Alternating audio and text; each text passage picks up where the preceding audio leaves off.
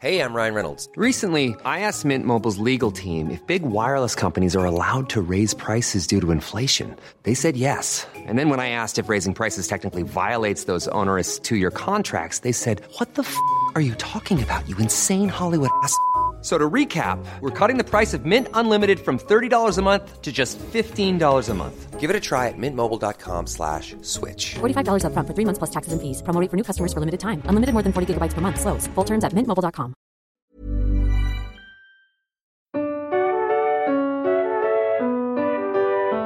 One day in the pub, Seb and Verity were socialising with hilarity. They knew there and then that their options were vast. They bought some equipment and made a podcast. What do you think you are doing, you twits? It's cliched and obvious, you know. If this doesn't work well, then we'll call it quits. But right now, just listen to our show. It's called Three in a Bar. We'll talk to musicians about their lives so far. Three in a bar. We hope that you like it, okay? Hooray! Hello, Hello there. my name is Seb Philpott. And my name is Verity Simmons. And this is Three in a Bar. Welcome along, people. Thanks for tuning in, downloading this show. We talk to a different musical guest each week. It's such a varied list of people that we've had on. It's It is. a great, fun thing we do. And this week, we've got someone that has been brought to us by those good people in America that sort us out with legendary, brilliant people. Yeah. Tom yeah. Carlson. Amazing. And although it wasn't Kelly this time, was it? It was No, just this Tom. is purely Tom, who's like the patron saint of excellent guests, isn't he? Yeah, Tom Carlson, the man that can get you anything, anywhere, if you need it. And he got us a fantastic guest. And who is it? And who is... Oh, my God, I keep bit my cheek. Oh, should I say who it is And- while your cheek recovers? It is production designer, illustrator, filmmaker and musician, Abby Portner. Yes. Abby Portner. Now, I've got her Wikipedia page here. Go on, read from it. Because it's always good when a guest has a Wikipedia page. Yeah. It's very helpful. Although it does say on her page, this article has multiple issues. Please help improve it. Oh, I wonder or what they discuss are. these issues on the talk page. Ooh. I'm going to have a look, have a little look through. Hop onto Wikipedia after this maybe and fix the page. Let's do if that. Someone wants to do that. I don't know how you do that. Anyway, Abby Portner is an American visual... Oh, you said that a bit already. She lives and works in Los Angeles, California. That's not true. Here's an inconsistency. Right, we've found an One. issue already. She did live there, but she's actually moved to Georgia. Yes. What's the name of the place in Georgia? Savannah, Georgia. Savannah, Georgia. That sounds really cool. It looks amazing. When I was trying to work out the time differences, I looked up Savannah in Georgia and it looks flipping lovely. Yeah, it sounds great. She is the sister of David Portner, otherwise known as A.V. Tare from Animal Collective. That's right. They're quite close in age, actually. I think 15 months, they said. Yeah. So they grew up listening, playing music, doing all kind of artistic stuff. And she has done lots of artwork for the band. Yeah. Most notably, Sung Tongs. You might know that artwork if you've seen that album. And she's done, lots of cool stuff for his solo stuff as well. She makes record covers. She does shirts, tour posters, merchandise. And she does videos, music videos. Yeah, she does. She does some really great ones. That's right. She does lighting design and videos for their live shows, for Animal Collective, but also for John Cale from Velvet Underground and Andrew Bird and Lucius and so many great people. And she made the snake fence at Coachella, which is pretty cool, isn't it? That's pretty cool. She worked for a time at the Jim Henson Studios. Oh, yeah. Renovating old Muppets and characters from the Dark Crystal and all kinds of things, which I love all that stuff so much. So we talked about that. And what else did we chat about? She sometimes goes to Iceland, works over there as an educator. Yeah. She does lots of cool stuff. It was really lovely to chat to her. It was. We hadn't met her before at all, had we? No, and we chatted for ages. There was so much. It was really hard to condense it down because it was all totally fascinating. I mean, I have to say, we start off at the point of talking about alligators in Savannah, and I could have talked to her about that for about 2 hours because I'm a bit obsessed with animals what can kill. So it was great. That's what animals do you get down in Cornwall? What are the local lobsters? Lobsters, they could probably have a good go at attacking you if they were. It's a pack. We've talked about this, haven't we? Basking sharks. Basking sharks. We have talked about that before. It didn't end well, did it? No. Well, we talked so long. It was about 2 hours in the end, wasn't it? It was. So we've got a massive Patreon episode for you to listen to. If you want to join that, link down below. We have, I don't know how long extra we've got. Probably about half an hour. Probably about that, yeah. I'll give you some of the topics we talk about, which are actually genuinely brilliant. We've talked about the art and music scene in Georgia. Yeah. We talk about her daily routine. She's got a really nice studio in her garden with lots of windows open out onto nature, the flora and fauna of the area, which inspire her work. We talk about Lucius. Yes. More about the Muppets, Sesame Street. There's some of that stuff in this show as well, though, don't worry. Playing the piano. Yeah.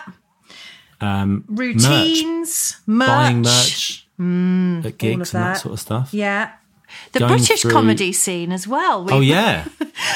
I mean, she gave us Jim Henson and we gave her Rod Hull and Emu, didn't we? That might even be in the main podcast. So that's in the main podcast. Don't worry. If you came here randomly hoping for Rod Hull, you will not be disappointed. Who doesn't want that content? Rod Hull and Emu turns up at the end of this show. What else? Well, that's it, really. So head on down to the Patreon if you want extra. But you've got a massive episode, actually. This is a long one. But it's so worth it because she's brilliant. Yeah, she's a total delight. And let's get straight into the show. This is Abby Portner.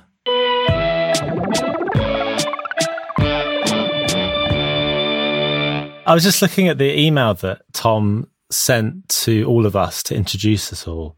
And he said a nice phrase here. He said, she hangs out in Iceland a bunch when she's not chasing gators in Eastern Georgia. She lives life with a sense of wonder that I find truly inspiring. Oh, I know. I saw that. I was like, he's so sweet.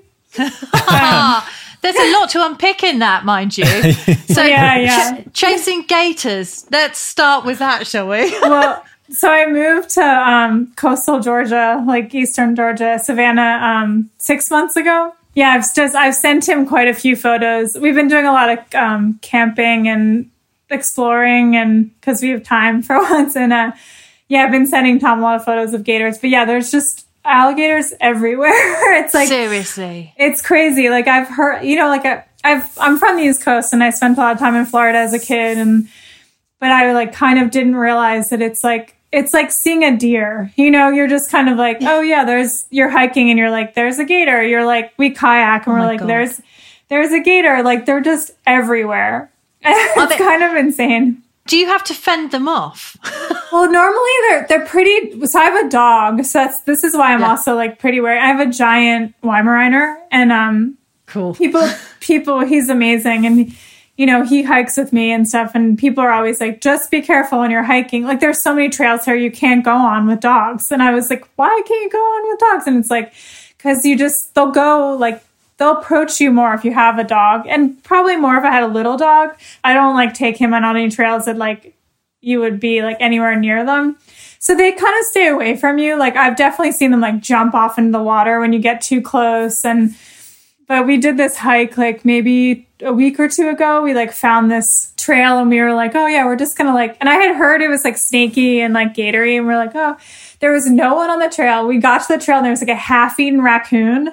And we were kind of I don't know about this. We got 10 minutes in and we just heard they make, I don't know if you've ever heard them, but they make the craziest growl. It sounds just it sounds insane. It sounds like a weird mix of a pig and a cat or something, and they just go and normally we see we've seen some big ones, and normally we see fairly small ones, and we were like, that is a giant gator. Like, no. God. We just like flipped around. We're like, cool 10-minute hike. We were just like, no, we're not testing it. Yeah.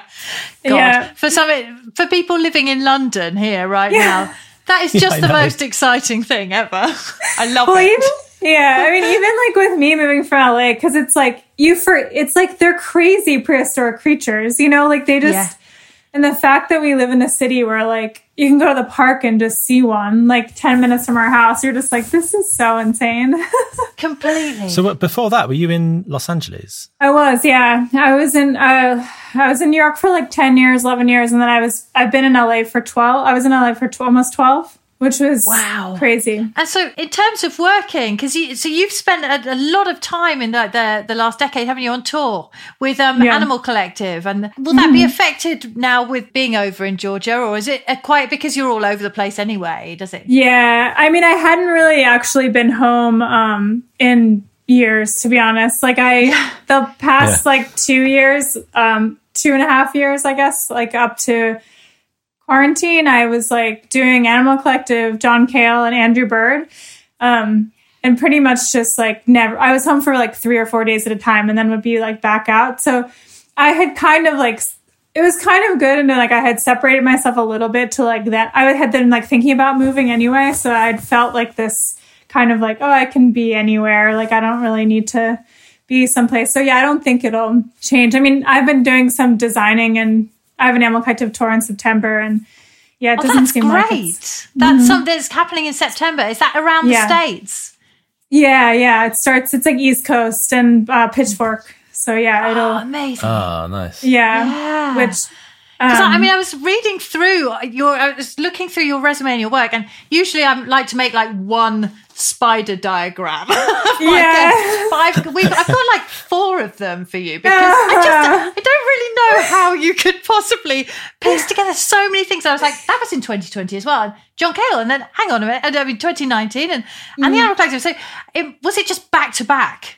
Yeah, it was insane. I mean, it was definitely like quarantine was like this much needed, like I slept for months kind of, because 2019 was insane. Like it was probably 2018 was like the craziest thing for me ever. Like I never slept. I never was home. It was like this insane flying from like, I did a sound check for Andrew Bird in New York and then flew after a sound check to Paris to like meet up with John. Like I was just doing the most insane schedule and then like doing shows and then flying back and like joining a tour like midday. Like it was like that for like so long. And I was just kind of like, the energy and you get into it. And I never felt like I was tired. And even though I knew I was like fried and like kind of like, I can do this. And then, as soon as like, I was in Brazil with John, like in so late, like end of April during, it had already been like lockdown in LA. It was crazy just to come home and be like, okay, now I'm just home and now I'm like can sleep and stuff. So and breathe. Yes. It was so nice. I mean, I'm definitely starting to be like, okay, like I'm ready to like do work and see people and see my tour families and do stuff again. But it was so nice to, move and figure out your life and stuff that you just were like, okay, like I can just keep doing this. And then you're like, oh, it's nice to like actually like do drawings and work on my house and stuff like that. Yeah. So it's been so nice. So have you got a good space in your new place to draw? Yeah, I have like, which I wanted to do it in there, but it's like, so many windows, but I have a really beautiful studio here that's like in the back of my house. It's like all windows and the door opens to my garden and I just keep the door open all day long and I can like, it's so nice. It was like, I love it so much. And I like I'm doing a lot of screen printing and stuff right now. So I can just like set up outside and inside and like it's really sweet. Yeah. I've seen, you've got lots of kind of animal prints. I saw large animal prints at the moment and things like that. Do you feel like you've been kind of influenced by your new surroundings? And have you taken colours and picked images from that, would you say? Yeah, definitely. I definitely feel like my first go-to thing right now, and I try to draw every day, and I'll be like, okay, like birds or, like see like beach or like, yeah, there's so much like flora and like the trees and things are so crazy here that I'm always like drawing flowers and animals. And like, it's like, I definitely like feel like I could just do like a whole thing, a series of Savannah, like thing. Yeah, it's like it's such a different environment than LA or any. Has it changed your color palette, would you say, what you're looking at now? Yeah, I mean, I think I'm very a bright person anyway. Like I definitely don't use a lot of mellow colors very often, but definitely like yeah, definitely like this one pink is everywhere here, and it's like the azaleas are crazy. They just sort of stopped blooming, but the azaleas here like they take over. There's like azaleas everywhere, and it's like this really bright pink, like kind of, and like I feel like that color is constantly in what I make now because I just see it. I've just been seeing it everywhere for like months, and it's gorgeous. Cool. And the greens, like living in the desert for 12 years and there's nothing green. You know, you like get really excited when like it rains in LA and like things are kind of green for a minute and you're like, oh my God, it's so green here. It's so crazy. So it's like, yeah, I've definitely been like appreciating like my grass and stuff because we like don't have it in LA. Because you're like large scale installations, aren't they? They are big. Yeah, very big. And I guess that's like must be incredibly important, especially on tours because of the sort of nature of like having to make it bold in these big venues. How do you go about sort of visualizing that and getting it out there? It depends on who I'm working for. And like with Animal Collective, I know kind of in the process of, it's usually for a specific record. So I like know like what's going on with the record and what the imagery for the record is and where they recorded it. And I'm kind of like, you know, I'm usually like a little more tuned in with them of like what, you know, they're thinking and stuff. So then usually it just comes from like conversations of like with Painting With, it was like, okay, all the video content was made by hand. It was all stop motion. So it was like, they wanted everything to have like a painterly feel. So like everything we did was like took from like different time periods of like art and like everything was by hand. And we kind of like just like went back and forth and we're like, we're going to make these massive heads. And then there was like the video content's all going to be made by hand. So they look like they're like big paintings and it kind of just like goes with them. It's more kind of like a fluid conversation of like, this is this, you know, like this is our thoughts. Like, what are your thoughts? Like do drawings back and forth. And it's definitely like the kind of the most fluid for me just because it's the longest and family but it's always the most insane. Like it's like, I can go way crazier with them. So I always want to go, I'm always like, okay, we got to do this huge thing. And it's like, oh no, let's step it back. The video for In the Flowers, is that the name of the song? The first track on that album. That is so good. You've got so many different types of media. That must have taken ages, right? You've got all kinds of drawings and is it cine camera, that kind of stuff? Or it sort of looks like that. Yeah. It took definitely like, it was like a long, and I definitely was like, you know, it was 13 years ago or so. It was like a long time ago. Yeah. So I definitely like didn't have the skills I have now in a way, you know, like I definitely like, you know, I definitely like kind of figured it out like as I went along of like how to do like stop motion and, you know, like how to like, I got these dancers and they were amazing. And to have them like dance in these like other like small like world sets. And it was definitely a long process, that video.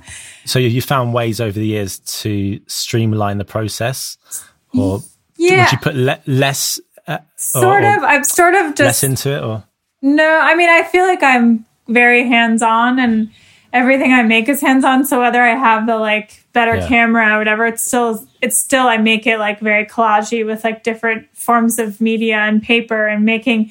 I feel like I have to make everything always, and it's like it's so time consuming. I just like. Yeah, I'm like always building things for a thing to shoot, or like, you know, it's like always like 5 extra steps, which I feel like I love, like kind of drives people crazy probably sometimes, but I'm like, I have to do it. Like, do you feel like you push them to go bigger with things, or is it both from both sides? Are they the ones saying to you, okay, back off, or are you saying to them, no, give me a space? Yeah, no, I think it goes, but I mean, definitely like, you know, we've been talking about visual stuff right now, and I will constantly throw out things, and I'll be like, for this, I want to do this video. Like this song, I want to do this video. And it'll be like, and they'll be like, that's actually a good idea. That's crazy. Okay, maybe. Like, it'll be like, it kind of like has to go. Yeah. It's definitely cool. Like, it's a good, it's my favorite, obviously. But, you know, it's just like fun to kind of like, not that everyone is amazing I work for, but it's more of like a kind of like back and forth. Like, well, you were talking about tour families, weren't you? But this is like your actual family as well, because your brother's is in the band, isn't it? It's my actual family. Yeah. How's that working with your brother? Have you got a good working relationship? I'm just trying to visualize it for myself. And I think me and my brother would find maybe tricky. I don't know. Yeah, no, we're like super close in age. We're like 15 months apart or something like that. So we've been super close our entire lives. You know, I did tour posters for them when they were in high school. So it was like brilliant. It was kind of a thing of like it's been a natural progression where like they've grown and I've grown to like be able to do lighting and that kind of thing. But it's definitely like we have a great relationship, like working relationship, and we definitely will like be like kind of like, this is so crazy, but it's always positive, and we know each other so well. You know, it's like so easy to like be in each other's heads almost, to be like, I know when he puts out something or when he's doing something, the way it's gonna, like, I kind of know how he wants things to look.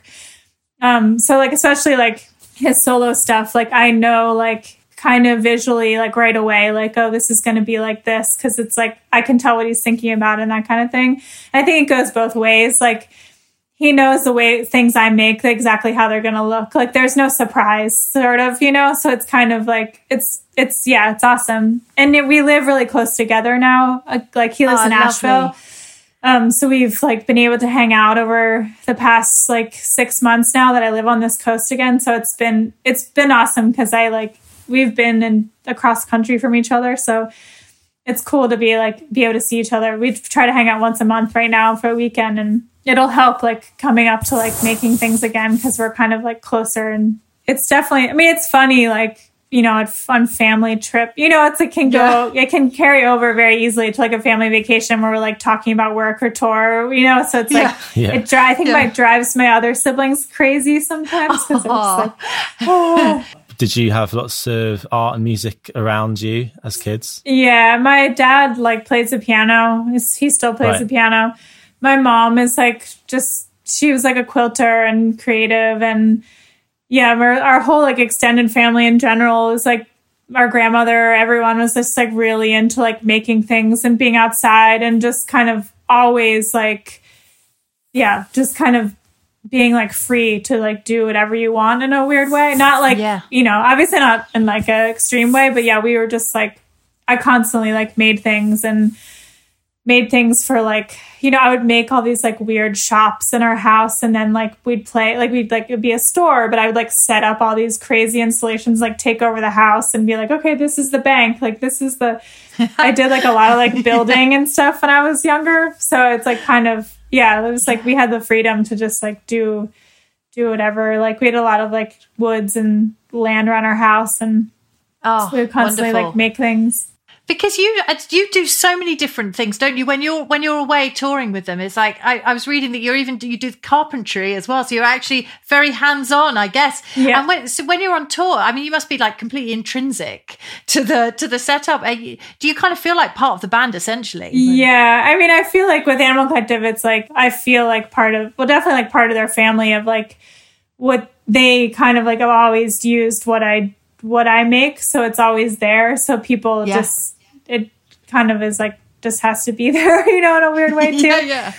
They do. They seem like they're so linked, so interlinked. Like they're watching the videos and at the live shows I was watching clips of as well. That the visuals and the music are just so linked, aren't they? Yeah, and I mean, I do think it's just I know them so well that it's like, you know, I can like run the shows like, because I know the music so well, no matter like what song it is or like anything, because it's just been, I mean, it's family, and all of them are just like brothers to me. Like I've known them all since I was 13 or something. So it's like, we're just all like super close. And during the shows, are you running the lighting? Mm-hmm. I do. That's what you're doing during the actual show, and setting up the stage before that as well. Yeah, I do all the setup, and then I run the lighting and video, with Animal Collective. Oh, yeah. So I do all the projection mapping, and it's a long, process during the day to, focus all the lights and then projection map everything, and then I run it. That's a lot of stuff then. Yeah.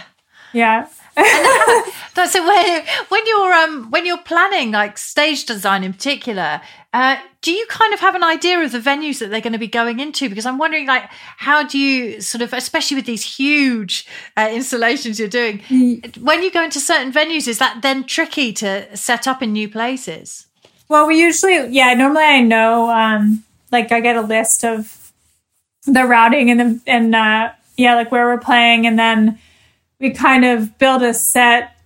A lot of times it's modular, so it'll fit in different size venues. So it'll be you can stack this to make it higher, or you can, with the inflatable stuff we did, the mouth, the horns were made in different sizes. So we could, in a smaller venue, we could use the tiny ones, but not the big ones, or then we could use all of them. And then the teeth actually would extend. So we had different pieces that would Velcro together to we did the Hollywood Bowl. So we were okay, we need it to look it would fit on the stage of the bowl, which is huge. So we made but then it was we did 930 Club, or, it was it had to be. So they would Velcro together and get smaller in. So the mouth would just grow. So it would fit all different sizes. So normally I try to do it. So it's this is this size venue. This is how we could use it in this size venue.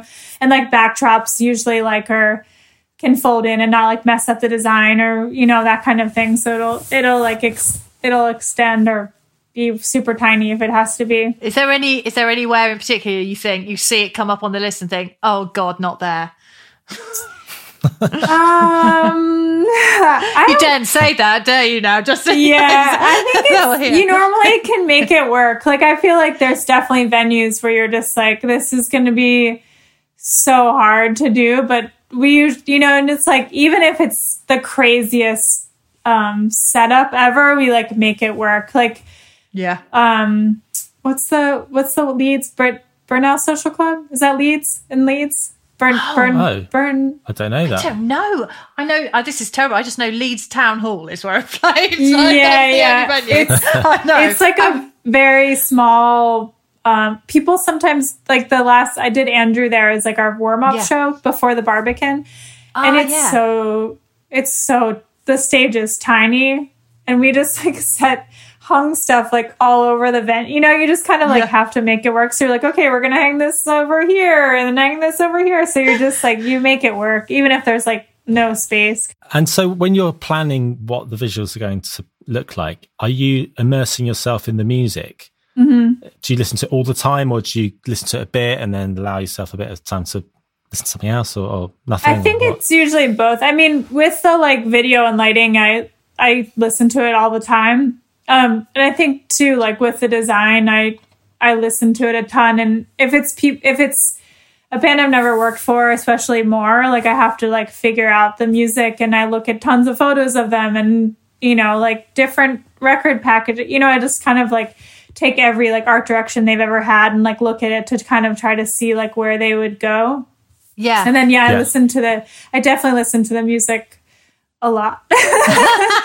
And then I just feel too and then obviously with the programming and stuff I do, but I feel I have to be in their world to kind of see what they would do, especially if it's someone that I don't know very well, that I have to kind of figure out before I show them designs or anything. Yeah, I was going to say, so especially with bands that you don't know so well, is it so they come and approach you, and then I guess you listen, you get immersed in it, and come back with ideas, and then is there a lot of toing and froing, and are you given much freedom, would you say, or is it kind of variable? Yeah. I mean, I think it usually people have pretty strong art direction these days, because they kind of know they want to do something, and it's either the same as their record art, or it's usually at least colors or symbolism or something, oh, we wanted to look like this or have this feel. And then it's kind of, I try to kind of like expand it a little bit. Because a lot of times it's very like basic. Like we want to kind of like do, or not basic, but just like very like one thing. And then you kind of can't have the same look an entire show in a weird way. You kind of have to have it be like flexible. So I try to kind of like come up with ideas that it could like expand it or make it a little more flexible, and then like show it to them and be like, okay, this is the same concept, but it could be like this or this or this. And then normally like the band knows right away, like, oh, we want this kind of look. And sometimes it's like, but it could be like a little bit different color or different size or whatever. So it kind of like goes back and forth before more like, teeth. More teeth. Yeah. That was inflatables. Like, come on.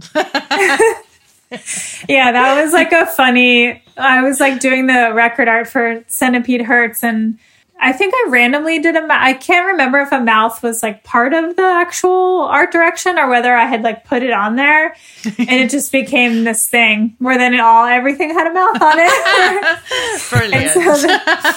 So that was how our set became that. But yeah, I mean with Andrew, with Andrew Bird, he just was like, he had made that with his last record in a studio live, the entire thing, and he wanted to feel like he was in a room.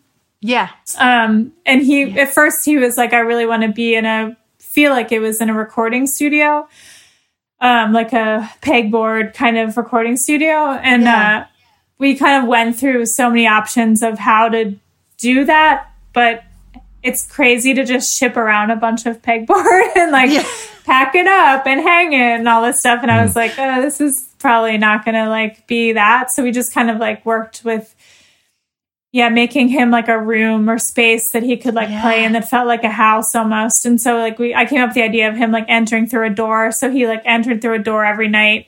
And that kind of thing. So he like felt like he was in like it was very like theatrical, but like felt like he was in like a room or like a world. You've worked with the Jim Henson Studios. I did, What was that? So I did it in like two different forms, kind of. I worked in production with them. I can't remember what year when I moved to LA, like in probably 2015 or something. I can't remember totally actually, but about like 8 or so years ago, I worked in production. So I made puppets for them. So I would I worked in the Creature Shop in LA in the Burbank one, and we would make the puppets. And it was awesome.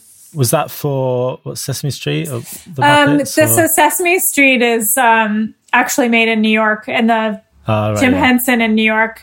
So this was mainly like repairing older, like very crazy vintage puppets from Henson or TV. They do a lot of stuff. They build like the Coke bears. So you see like the giant white, I think it's Coke, right? The like walk around. They build those. They do so much stuff that basically any creature you see anywhere is pretty much Henson. So we would just build like all those kind of things and things for TV, things for ads, it was a lot of just random sort of jobs, but it was also just amazing. And I got to like wear the Coke bear around, and Great. You can like figure out like there's like a camera, you're like halfway in the body, and there's a camera and a screen you follow to walk around, and the bear's like way above you. It was like, it was an amazing experience. Like, where did they set you out? Where did they send you free in the bear costume? Oh wait, no, I just walked around the studio. Oh, good. You're in a safe environment. That's good. They just kind of like show you how things are made too, and I was like, I just want to like see, like the like where, like the Wild Things costumes were there, and it's the same thing. Like the face, the characters basically just comes up to the waist. I mean, the actor comes up to the waist, and then everything's above them. So just to like try to figure out how things are made there. But it was like. So it was such an amazing job. And I've been to the New York one too, and everyone's pretty much besides me, everyone has worked there since Jim Henson. So it's these amazing crafts, like people that just know their craft and can do animatronics and can do like sewing on it was so cool to just hang out with them and talk to them and like just figure, like I've always been a Henson like super fan. So I was like such a cool like thing to see, like all the old little like worlds and people, and it was amazing. And then I did a video for my brother, like Aviator Slasher Flicks, and Little Fang. So I built a Henson puppet, and I didn't actually build that. Cool. I did the art direction for it. So I got to like, I have a Henson puppet in my house, which is that's amazing. so cool. But yeah, what's I got it to like? What kind of creature was it? So her name's Little Fang. And she's, like if you look up the video too, you can see, but she's a cat. She kind of was based off of, the song is about like being bullied, but then also like my brother's cat. So she was a 13, like when you do Henson stuff, you have to like sit down in this table with all these people that create the puppets, and they're like, okay, how old is she? And you're like, she's 13. And you're like, okay, what's she like? And you're like, well, gets bullied, but she's really tough, but she's like very sweet. And then they make all the faces to like fit the personality of the puppet. Oh, so it's really, it's so awesome, because they're like, they show you photos, and I made drawings of her, and I was like, okay, here are the drawings of her. And they're like, okay. And they made her, and she was wearing like a little clown costume almost. And they're like, how's her eyes? I'm like, she looks a little mean. And then they like replace them with different eyes. It's like, it's such a crazy experience. You're like, this is so amazing. And like, that's how they like make them look so real. And then we shot the video like with a Henson puppeteer. So like a Sesame Street, he did like, he had done everything. He had done like every character. So just seeing like an actual puppeteer like work this puppet and make it come to life is like why they're Henson. Like they just look so real, and he could do any voice. He could do any Henson voice, because the puppeteers like have to do the voices. So we were like, oh my God, you can do like whatever, like everyone. But it was like really cool to just see him like turn because if a guy do it, it just looks like a doll, it's just kind of like, but then he would like put it on, and they just like come to life. So it was a really amazing experience too, doing that side of it, like the building something. I had to like, everything you build has to be like above, so the puppeteer can like not lay on the ground the whole time. And it was really crazy experience. Did you see any characters that you would have seen in films or anything you recognize? Oh, that's Yoda or whatever. Oh yeah. I mean, everything's there. It's all there. Yeah, it's all there. Oh my God. The Henson Studios was Charlie Chaplin Studios before Henson. So it's this. They have they have Charlie Chaplin stuff there too, but it's like a big space with like two sound stages, and there's a music studio, and then there's the creature shop, and there's offices, and there's like tons of different things, and all around the space is like the dinosaur from, like you just walk around and you're like, that's like the chairs from Dark Crystal. Like they have their whole space is like made to be like a Henson studio, like space you would like create in.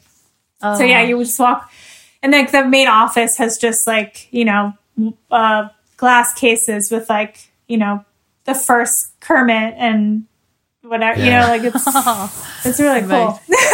Did you have to fix up any of them? Like, did you get set? You were saying that I know some of them needed fixing up and things. Did you have any of the big guns? I did a lot of like archiving. So I did a lot of like finding. They have so much stuff. It's like insane. So there's just shelves and shelves of boxes of puppets and props and things. So I would like do a lot of kind of like cleaning and archiving and make sure they're labeled and putting them all together and like that kind of thing. And it's, I mean, was kind of like everything from like old Sesame Street to Dark Crystal to, every Emmett Honor, like any kind of like old Henson thing. What about the dinosaurs, that show? I love that show. And they must be really complex outfits, because it was like you'd have an actor would wear it, but then you'd also have someone else that did the voice. Mm-hmm. And someone else to control all the eyes and the mouth and everything. Yes. So it's like 3 people per character. Yeah, some of them like was spacing on his name, the big giant dog. Snuffleupagus. Mr. Snuffleupagus. He was 2 people inside. So wow. Some of them are made to fit like more than 2 people. So like that one, like, which I've seen, that one, it's huge. It has to hang from the ceiling because it's massive. You've got to hope that those 2 people get on who are inside Mr. Snuffleupagus. Otherwise, there's going to be carnage. Yeah. Yeah, and like walking, because like they each have like 2 legs, so it'd be like, I can't imagine. I would just be like, yeah. You are actually a musician as well, in your own right. You're a drummer, aren't you? And you were doing so were you drumming and singing? So you'd have a solo project, don't you, as well? Is it Drawlings? Yeah. So I started in Rings, which is I was on Paw Tracks, which is Animal Collective's label. And I was the drummer and I like sang, and we did a bunch of tours, and then like kind of all went our own ways. And then I did Drawlings. Are you still writing and recording music? I haven't recently. I've been like trying to like, I feel like production tour side of tour took over, and it was like too hard for my brain, to be like, okay, I need to like sit down and make some music, but I would like to again. And I actually wrote a ton of songs that I toured for a while in Europe and a bunch of places, and then I've never recorded them, and I have like 8-track recordings of them and stuff, and I'm like, I gotta like get back in there and like finish them and just like put them out, because I love doing it. I actually really like performing and like playing, and like I want to do it again at some point. I just haven't. Production just took over.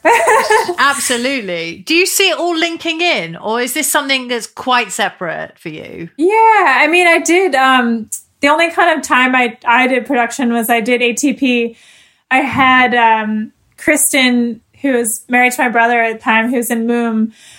She was there doing solo stuff, and I painted her face, and she was like basically this like kind of zombie kind of dancer clown. She wore this leotard, and she just kind of did this weird dancing on stage. And I did these projections that like matched it, and like tons of haze and and I was like, wow, this is cool. I can like do it for myself, I can. And that was the only time when like I had like, the time and the space to just like do something crazy. But it was really cool to be like, I can build like my own like world of things behind me, around me or whatever.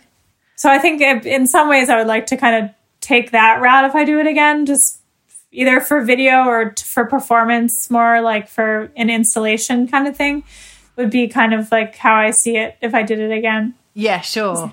That's great. And did you say you were supporting Animal Collective for a while when you guys, was that with the band, with Rings? We did Rings, and then I did some solo like one-offs with Animal Collective, like in New York, like I opened for them and a couple other times, but then Rings did it as well.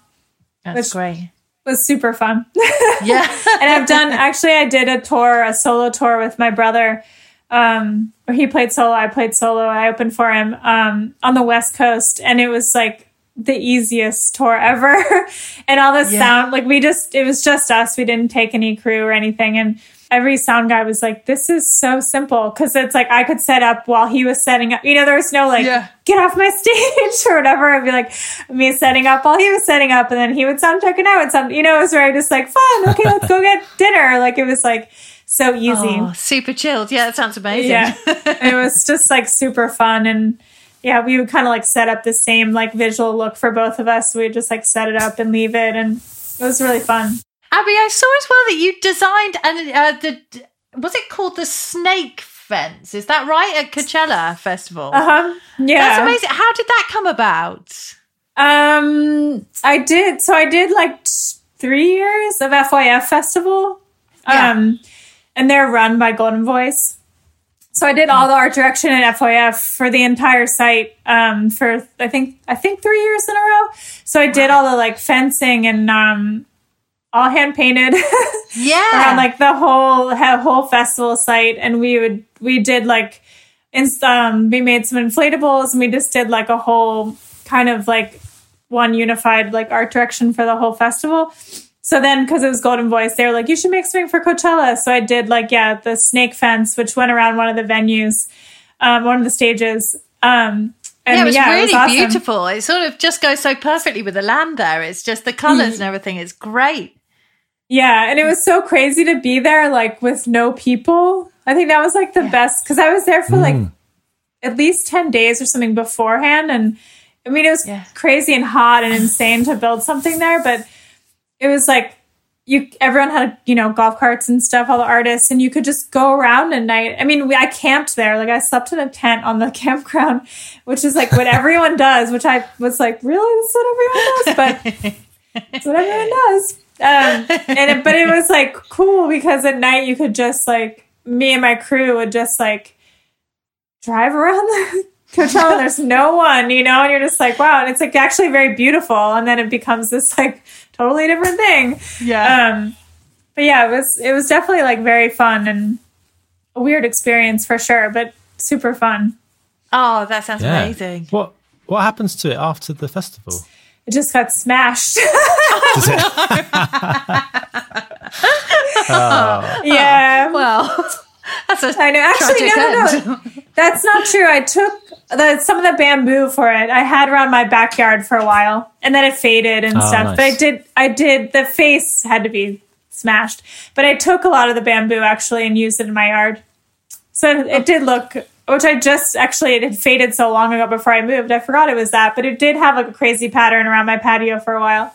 Ah, brilliant. Nice. What's your feeling on festivals? Do you share Tom Carlson's quite extreme views, I'd say, on festivals? He's not keen, is he? He's not a big fan. How about for you? I feel like there's some I like. I mean, being in a festival when you're on production side is obviously hell. It's like I always have to do overnight load-ins, and Tom as well. So it's like you have to go at like 1 a.m. and like program your show and set everything up. And for me with video mapping, it's like I'm video mapping like, at 3 a.m, and then I have to get up and do a sound check at 8 a.m. because Animal Collective does like day of sound checks. So it's always like 7 or 8 a.m. So it's like definitely that part of like summer touring on a record cycle when you're like festival. I'm just like, no more festivals. Like I don't want to be on a ferry to a festival like anymore. But I do like, I don't know. I like End of the Road. I think that's a sweet festival. Yeah. I think like there are some really fun festivals that like if you get the right people together and the right bands, and it's fun. It's fun for crew band. You see people that the tour that you don't see. It's like I like the kind of like catering community of like being like, hey, I haven't seen you in 6 months or whatever. Like I do like that aspect of it, but definitely the like overnight load-in thing and when it's like not really one-offs, but like a record cycle when you're just like doing it all summer, and I'm just like I definitely I don't need to do them anymore. I have to, but then I mean when you do the actual show and it's like most like Primavera, there's so many festivals where like the crowds are so great, and you do the actual show and you're like, this is so fun. Like the crowds can be bigger than it's way crazier than a venue. Yeah, and I bet they get like that must be just such an amazing thing, especially with when you're lighting and you've got the films on, like the response that you must get to them. Yeah, there's a lot of psychedelic action going on, isn't there? Yeah. And people must just go absolutely crazy for it. Yeah, people go crazy. Like Primavera, like the last time we did it with Animal Collective, is like they always do like 2 a.m. It's always like the most extreme time too, and but it's people are just want to have fun, and it's crazy, and the crowds are crazy, and you're just like, this is so fun, like that part. I do like that part of it, and I mean, I like the like with making stuff like that, the aspect of this like doing visuals for like so many people that are like just having such a good time, and like like it's fun. Yeah. Oh, I was just in a mind dream there, thinking about festivals. I know. As a punter, or like having, or if you've done your set, and then you can walk around the festivals and have fun. It's amazing, isn't it? And looking out across a sea of of people. Yeah. Who are all looking towards the same stage, and almost they become like the canvas for all the lighting and all that. Like, do you sort of build that into your design? Like the actual crowd is, you can paint the crowd in different colors. Yeah, totally. Yeah, especially at festivals, because it's like there's so much, like, or any outdoor kind of venue thing. There's so many, so you have to definitely like focus the lights out sometimes, or like projections out, because you're like it's a field of people, you know? Yeah. And what about the blimmin' flags you get at Glastonbury? The which ones? You know, the flags you get at Glastonbury. Do you see that? I mean, I don't know if you get them at other festivals, but they must be pretty annoying for... I mean, you can't see the stage with them. Ruins everything. Ruins everything. Yeah. But that must be annoying if you're trying to put some projections on. There's always that guy. With Venn flag. Yeah. Or whatever. And there's always, like, I feel like no matter what you do at a festival or like a big venue, if your projector is anywhere where like anyone can see that they can stick something in front of it, they will. Like, it's like you are that guy. Or like the tallest man on earth will like stand in front of the projector. You know, you're like, no, this is high enough. Like, this is definitely high enough. And then you're like, oh, cool. Like, you're 8 feet tall and you're standing in front of the projector. It's like always happens. You're like, oh my God, no. Like, how are you here? You're huge. I feel like it always happens. Yeah. Oh, about those red laser people. That's the worst. Yeah. Just want to kill those guys. Yeah, like I'm always like, why do you have to be that guy? Yeah, you know? Exactly. Hey, I looked at your online store earlier, and I'm going to be placing an order. So in particular, thank you. I loved the range. Hang on, let me get the wording exactly right. It's the music. Hang on. Music fixes everything. The skeletons. Yeah. I love those things. I love the jumpers you did. They're so great. What was the inspiration behind that range of things? I mean, I think it's just been like kind of like something fun for me to do. That's like very not tour and not, you know, like it's something I can like make and like, you know, give to people, or, you know, like people buy from me that are just like my own kind of thing, that it doesn't have to do with like anything else. And I think, like when I've just been like trying to think of some like new ones to do, and I just kind of like try to think of like what I like to wear, like imagery that like I find like, you know, interesting that maybe wouldn't be on a shirt or anything, and just kind of like try to mess with colors and patterns and that kind of thing. And it's super fun. It's like fun to screen print, and I just had the time this year too, so I've just been getting more into like trying to mess around with screen printing and making things with fabric and stuff. Because they sort of went into skeleton snowmen as well, didn't they? Around this during the winter. So good. I like that. You can have one for every season. It's great. Yeah, it's also been like a quarantine, like, you know, extra Christmas money. You know, like I've been trying to be like, okay, it's quarantine, like how can I make a little extra money too? Because it's like, you know, it's great. But the skeletons and snowmen, and I mean, it's been like a funny thing to like see how it, you know, it's like obviously a lot of Animal Collective fans buy them and stuff like that, but it's like funny to see like, is it more girls? Is it dude? You know, like it's like a funny way to like see like who, I don't know. It's cool. It's been fun. Yeah, what do you find? What are the main demographics that you're finding who are buying it? I mean, I think at first, like when I like was just doing the skeleton one and like just a few on like coming into like COVID and stuff, it was like mainly dudes. Yeah. And now I think recently it's been a lot more women. But yeah, for a while I was like, really? Like, come on. Like, do I have to make, like, I didn't really like understand, because I was like, you know, like I can see the orders or whatever. And I was like, I mean, I guess this is just the thing. But now it's kind of everyone now, which is good. I actually went to like a very strict girls' school growing up, and I changed schools. But when I was like probably up until, do you guys have grade like 6th, 5th grade? Do you have grades? Is that the same here? Yeah, it's a different one though. Yeah, exactly. I think what age is 5th grade? I was trying to think, maybe 10. I don't know. Oh, okay. Probably around 10 or 11. I think around 10 or 11. Like, Okay. Yeah. but I went there. I went to one school like before. Then I went to a different school that I loved. But they were like very intense, and I was not very good at language. I went to a Montessori school for like my early years and did not learn how to spell. still cannot. Like, write amazing stories, and half of you're like, oh, that's not how it's spelled. But so I like went to like from that, because they don't teach you how to spell. They teach you like just to express yourself, basically. Montessori. Yes. It's amazing.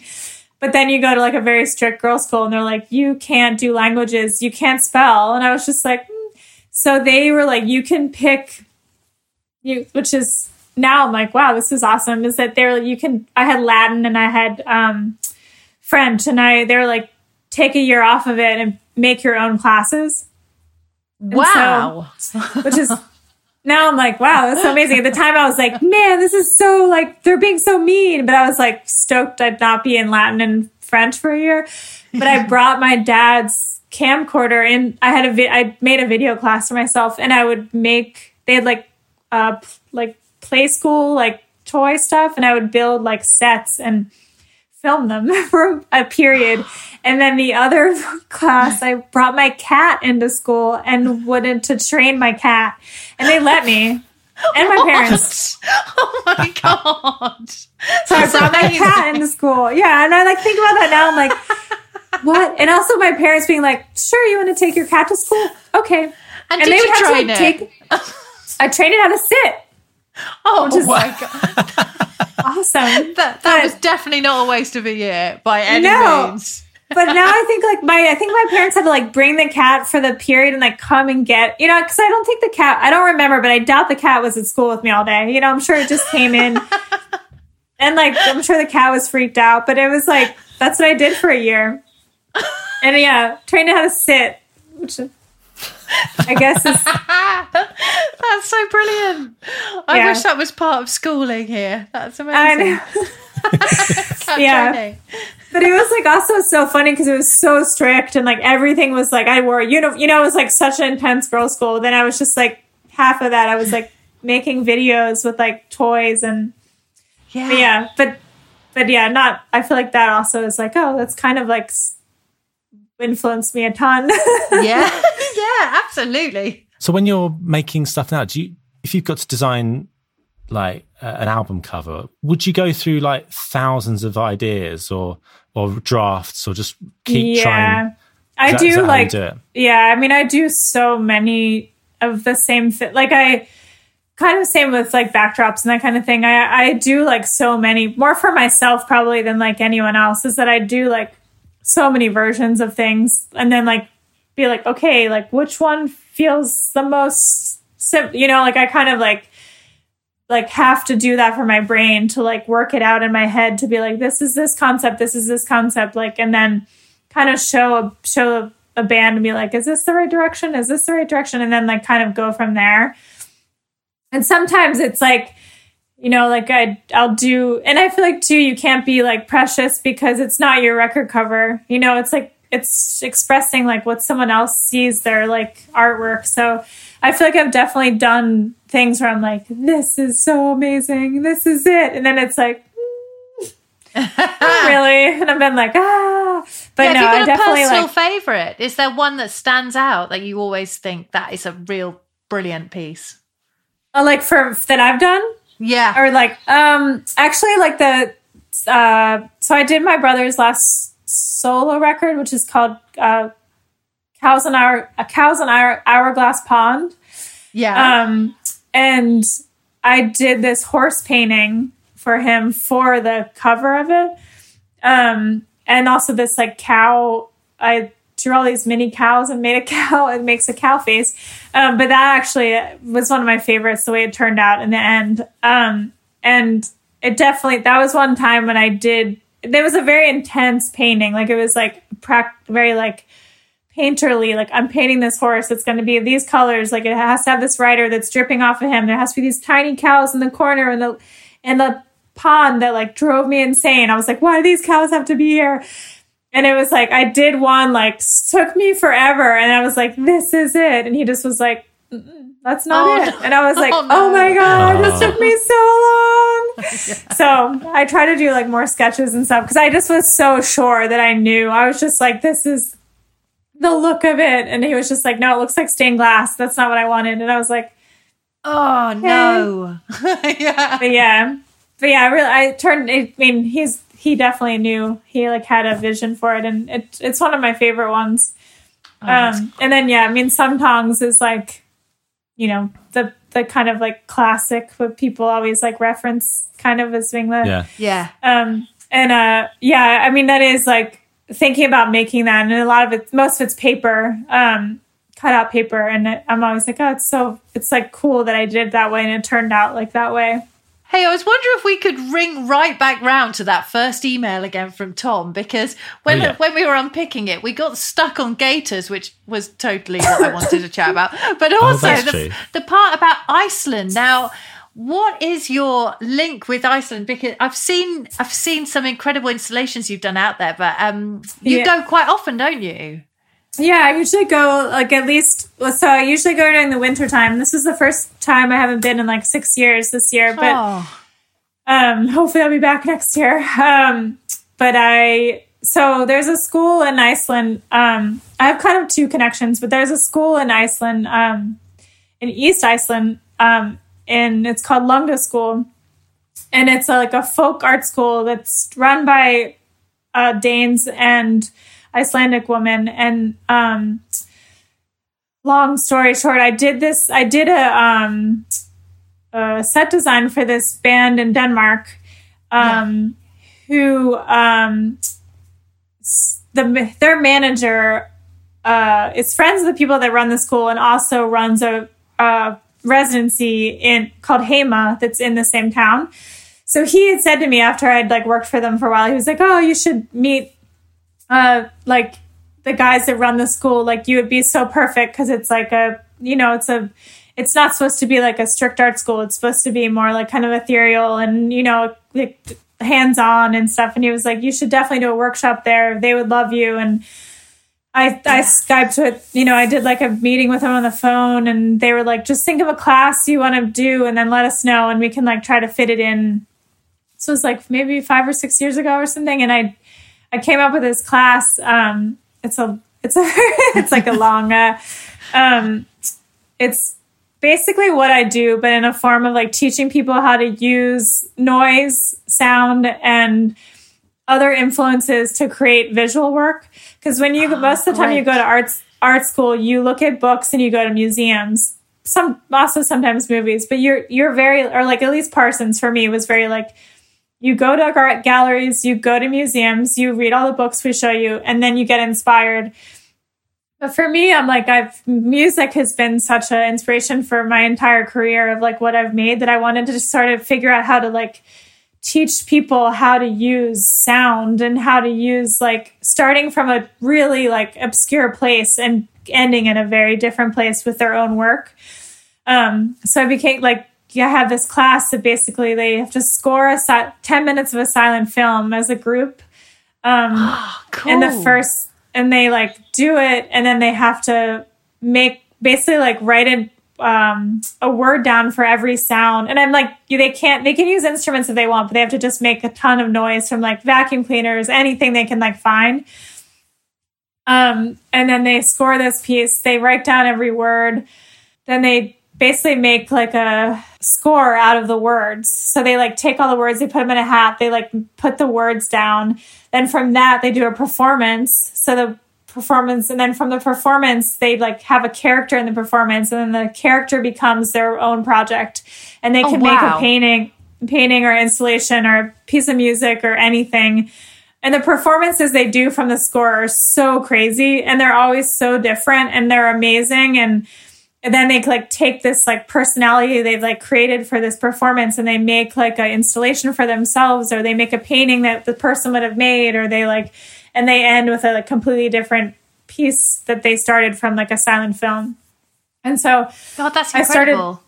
Yeah, and it's like really, it's super fun and people cry and it's like very intense, you know, and it's like, it's supposed to be like fun, but it's also supposed to be intense. It's supposed to be like, you have to like do this thing pretty fast and that's the point. Like it doesn't matter where you get to, we just have to get somewhere.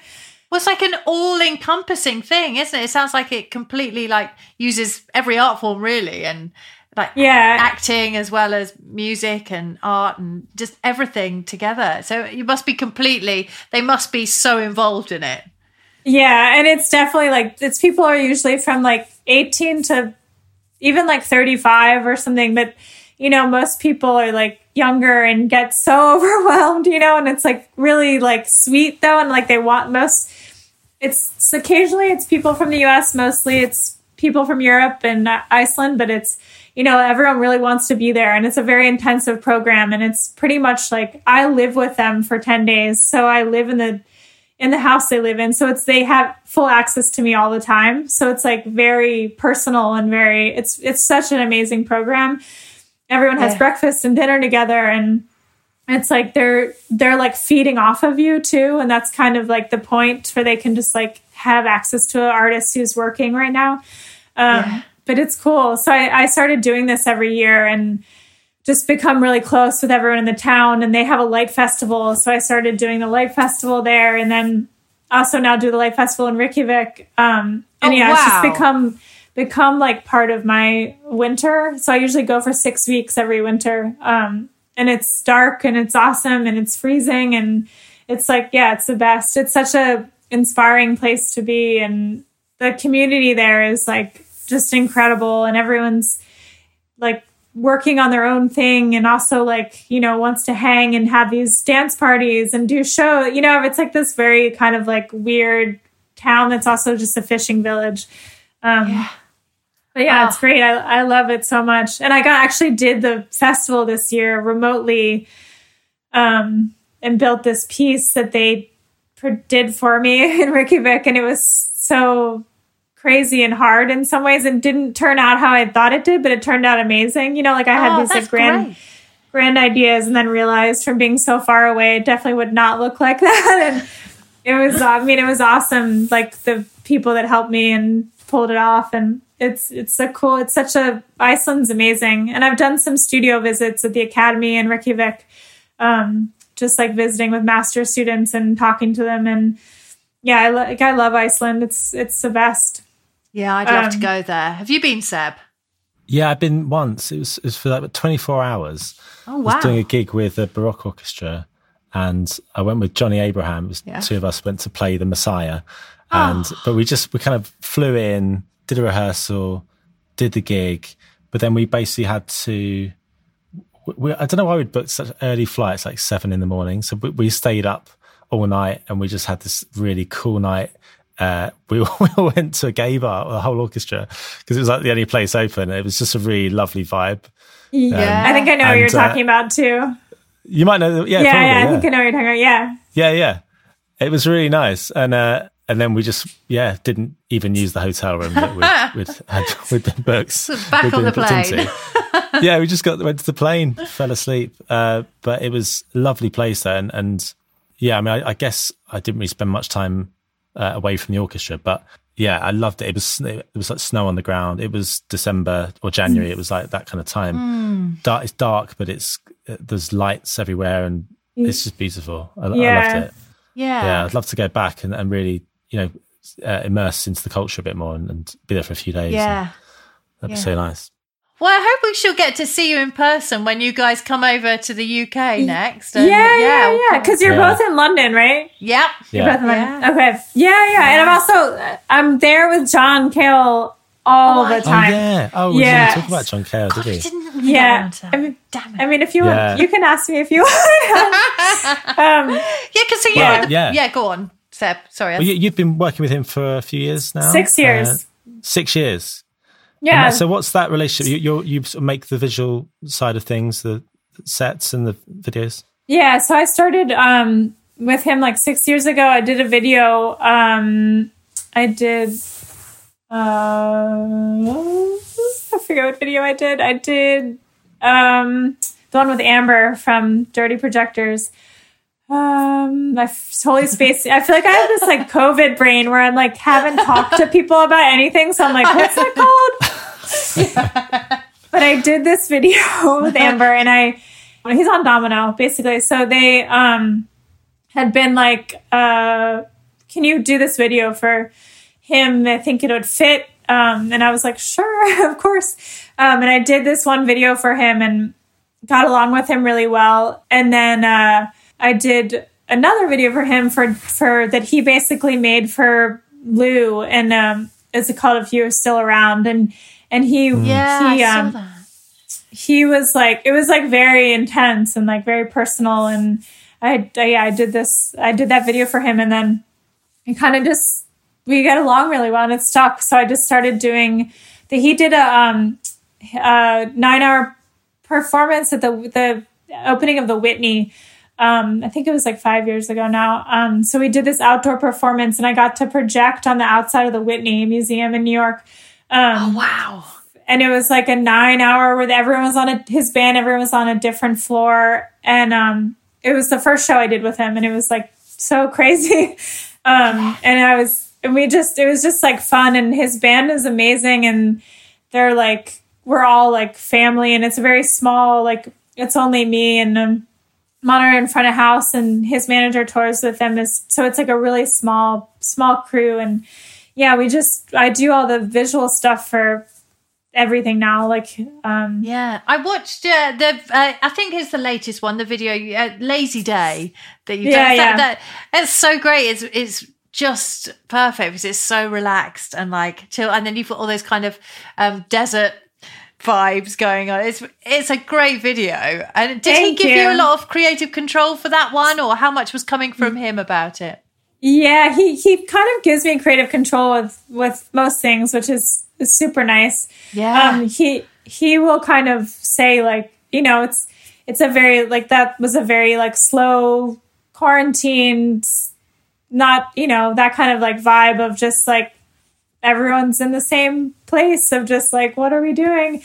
We have a kind of inside joke about deer. So a lot of the imagery will has like that had deer in it. Yeah. But it worked very well. And they wanted toys. The other thing he said, he wanted toys in it. So I ordered like, the soldiers and the little frogs and everything. So I ordered all these kind of old, because you want to have like a 50s, 60s, like old metal toy vibe. So I just ordered like a ton of toys and like set them up in different places in my yard, because it was like quarantine too. So it was definitely those things of like, how am I going to make a music video?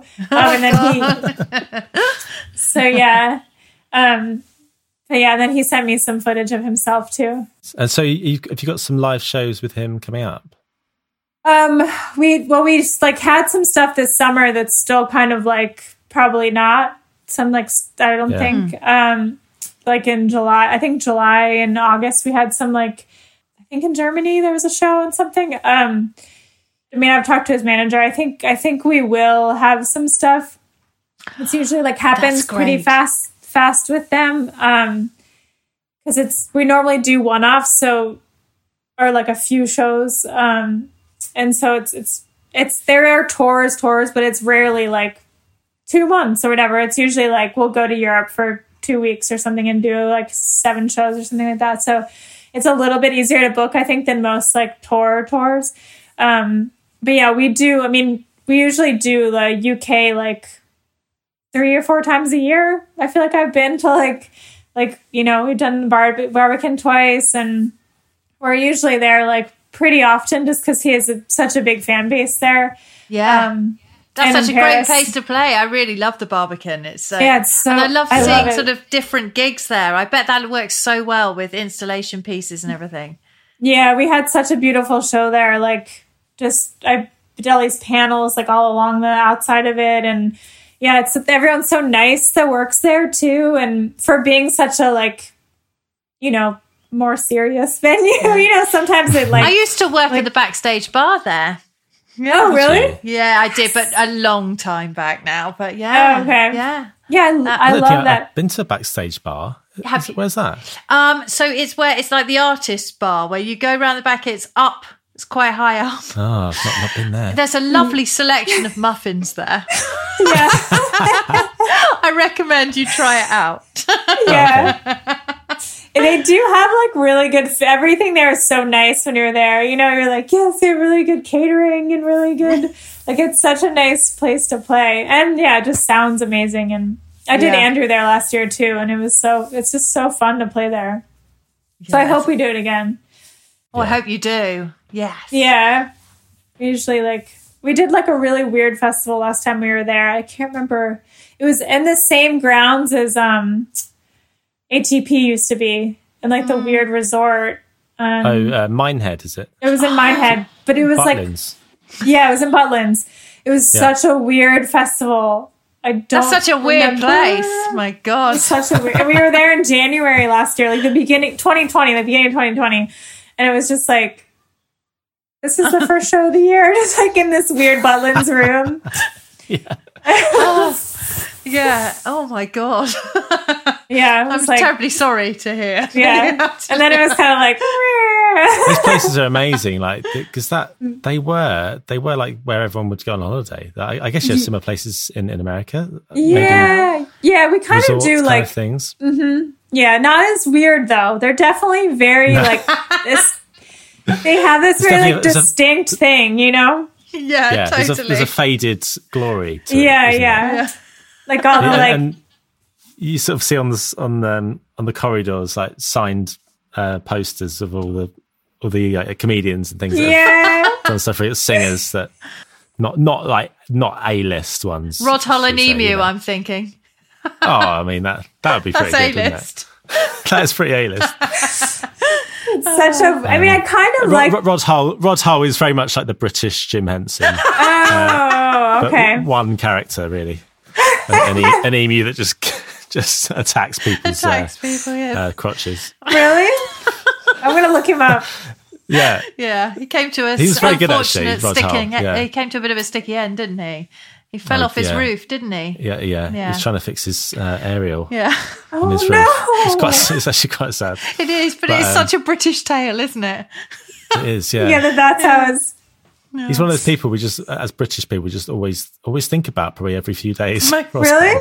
And then I don't know. Okay, goodness. Every day you're like, I haven't thought about Rod Hull for a bit. Yeah. Just have a muse about him. Is it like, does he do like comedy sketches or does he do like... Yeah, he did it as a character. I think he did it as, sort of light entertainment. He'd go on chat shows with him and his emu. Yeah. And, but he would be like the straight man to emu who wouldn't say anything, but would just like peck at people. And, yeah. I saw a brilliant clip the other day of him in a supermarket. And he's just there in the frozen section by like a chest freezer, and Emu just looks around to see if anyone's around and then grabs him by the throat and lifts him into the chest freezer.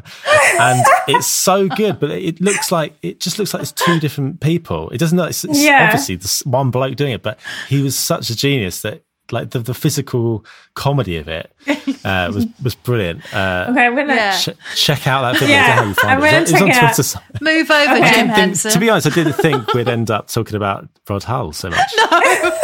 No, it definitely wasn't on any of my mind maps. No.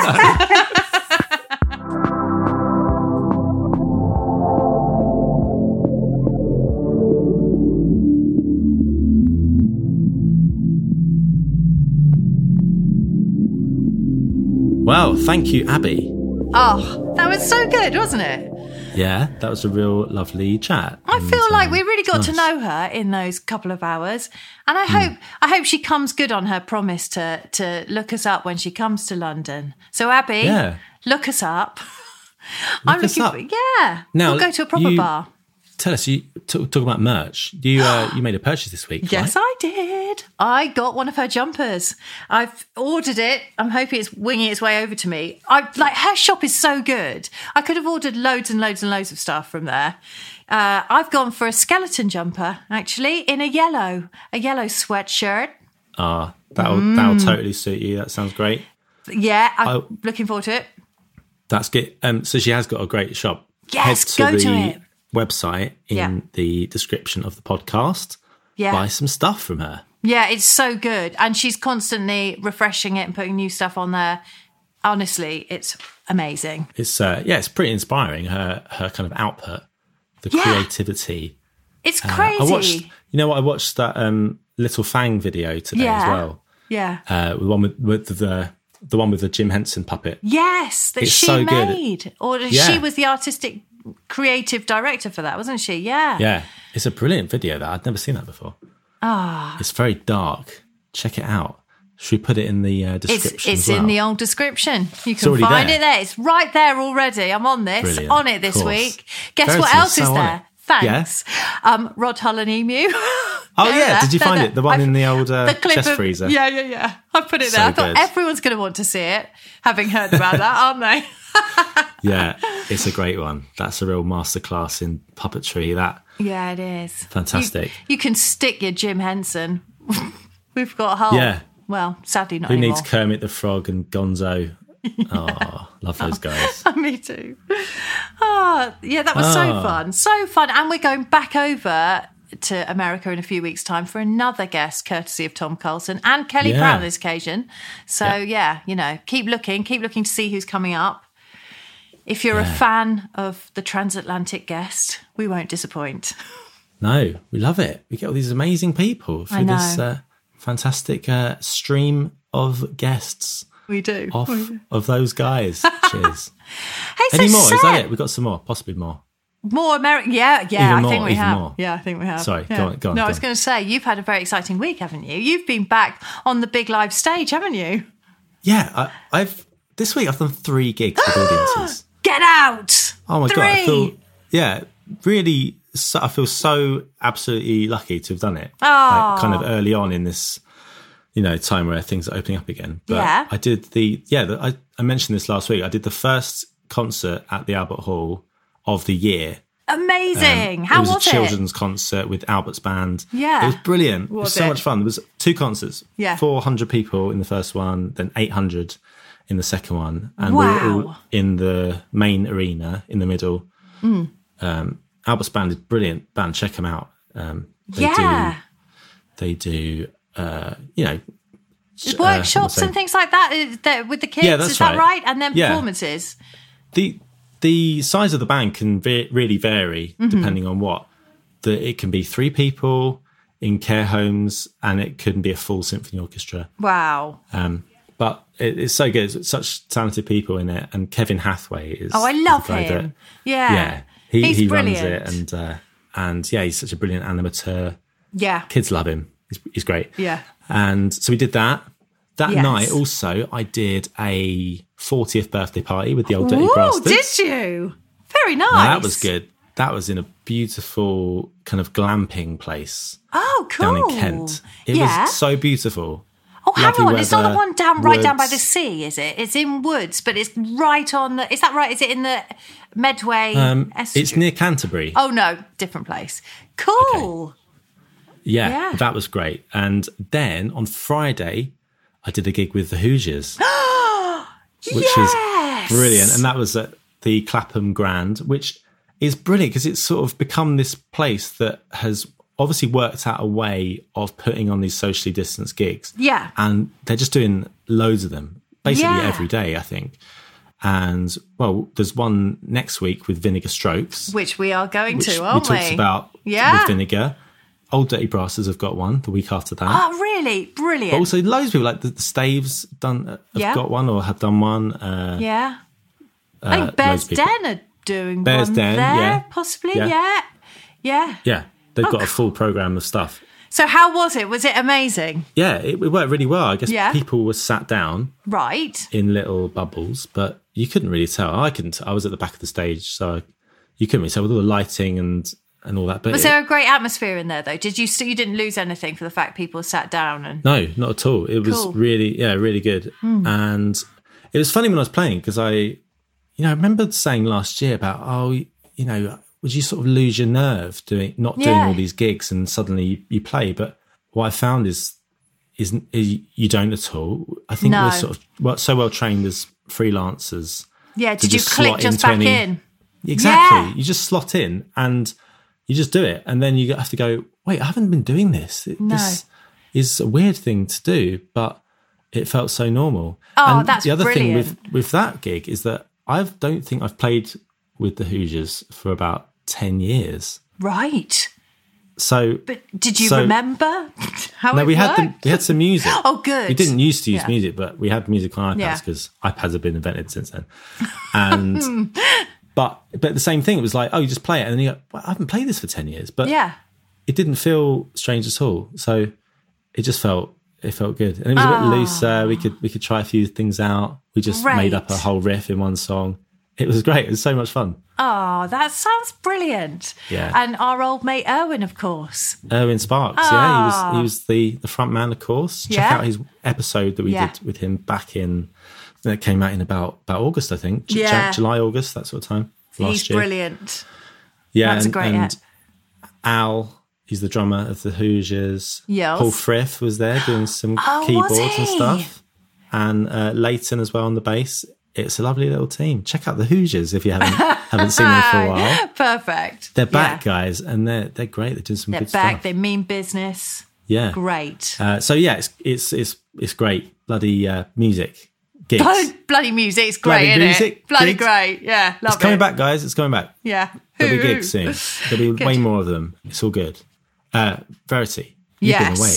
Yes, I have. I feel like I've Where had a have you been? right holiday week. I started in Devon, actually, which was amazing. Stayed at this farmhouse. Oh, it was very lovely in North Devon.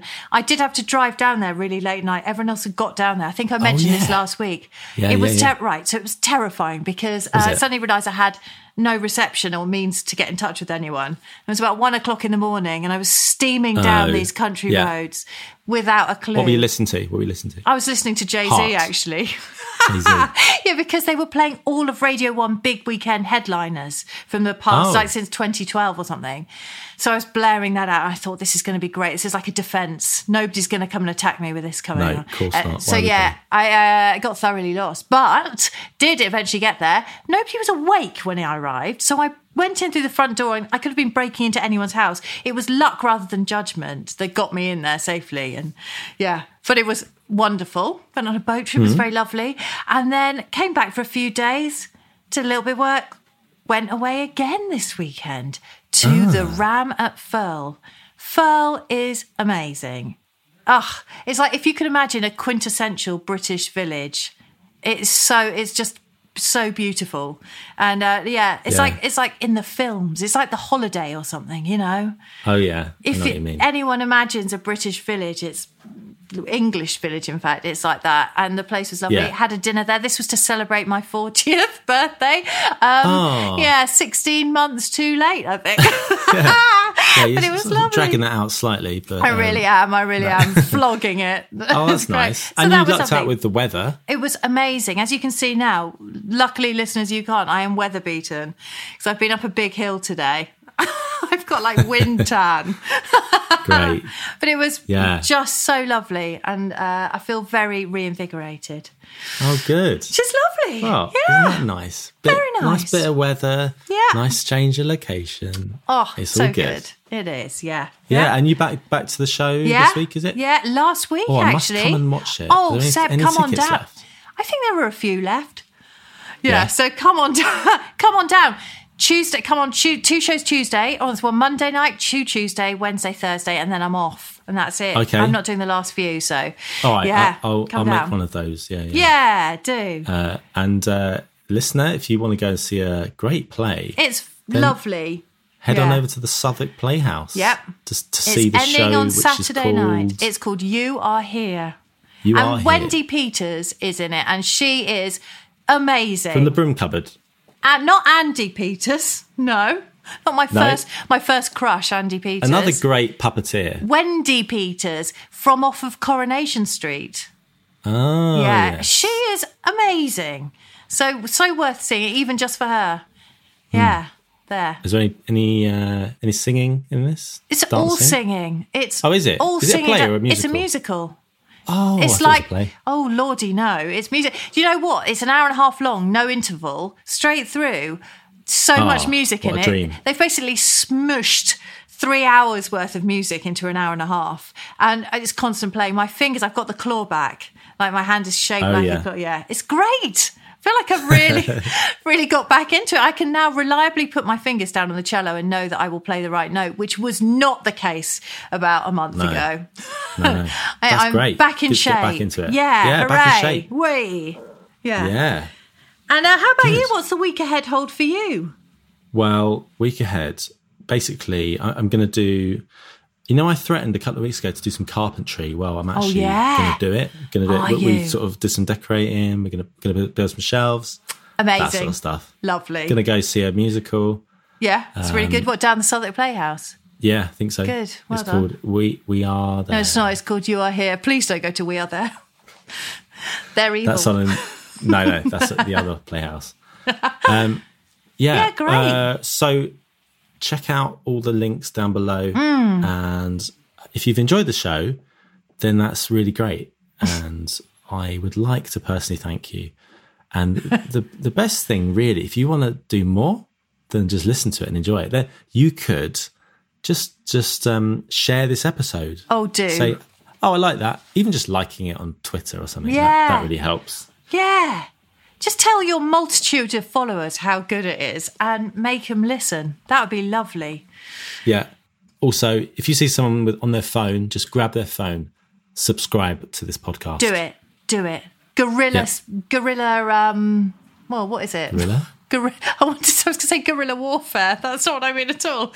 Yeah, something like that. Yeah, do you get the idea? Yeah, marketing. Marketing, guerrilla marketing. That's it. There we are. Or, you know what? We mentioned it beforehand. There's shed loads of extra material in the Patreon and from loads of our other guests. Loads of fantastic stuff to catch up with. So why not join our Patreon? And we are going to do more stuff with our Patreon very soon, i.e. maybe some live events. Ooh. So I know the merchandise we talk of every week will happen. Yeah. So it'll be more it's worth going to your while. happen. Yeah. Stuff's happening. So get involved on the Patreon and tell all your friends and share the show to everyone you know. That's basically the same. A lovely thing. rhyme. That's what I just said. I like that rhyme. Share it's basically the the same show thing to said everyone, twice. you know. Keep saying it. Thank you so much. And have a great week, everyone. And we'll be back with more next week. And who have we got next week? Yeah. Oh, do you want me to say it out loud or should I just mime it? Mime it. Did you get that? Absolutely no idea. Yeah. Yeah, got it? Got it. Good. Yeah. Got it. It's a he. It's a he. It was in a garden. Yeah. In Greenwich. Oh, so many clues. That's too many clues, isn't it? Back off on the clues. They don't need any more. Just listen next week. It'll be great. Everyone, go to bed or whatever you got to do. Get up. I don't know. Go to work. Do something. Just do something. Have a biscuit. Go on, something. Yeah. And see you next week on 3 in a Bar. Bye-bye. Bye-bye.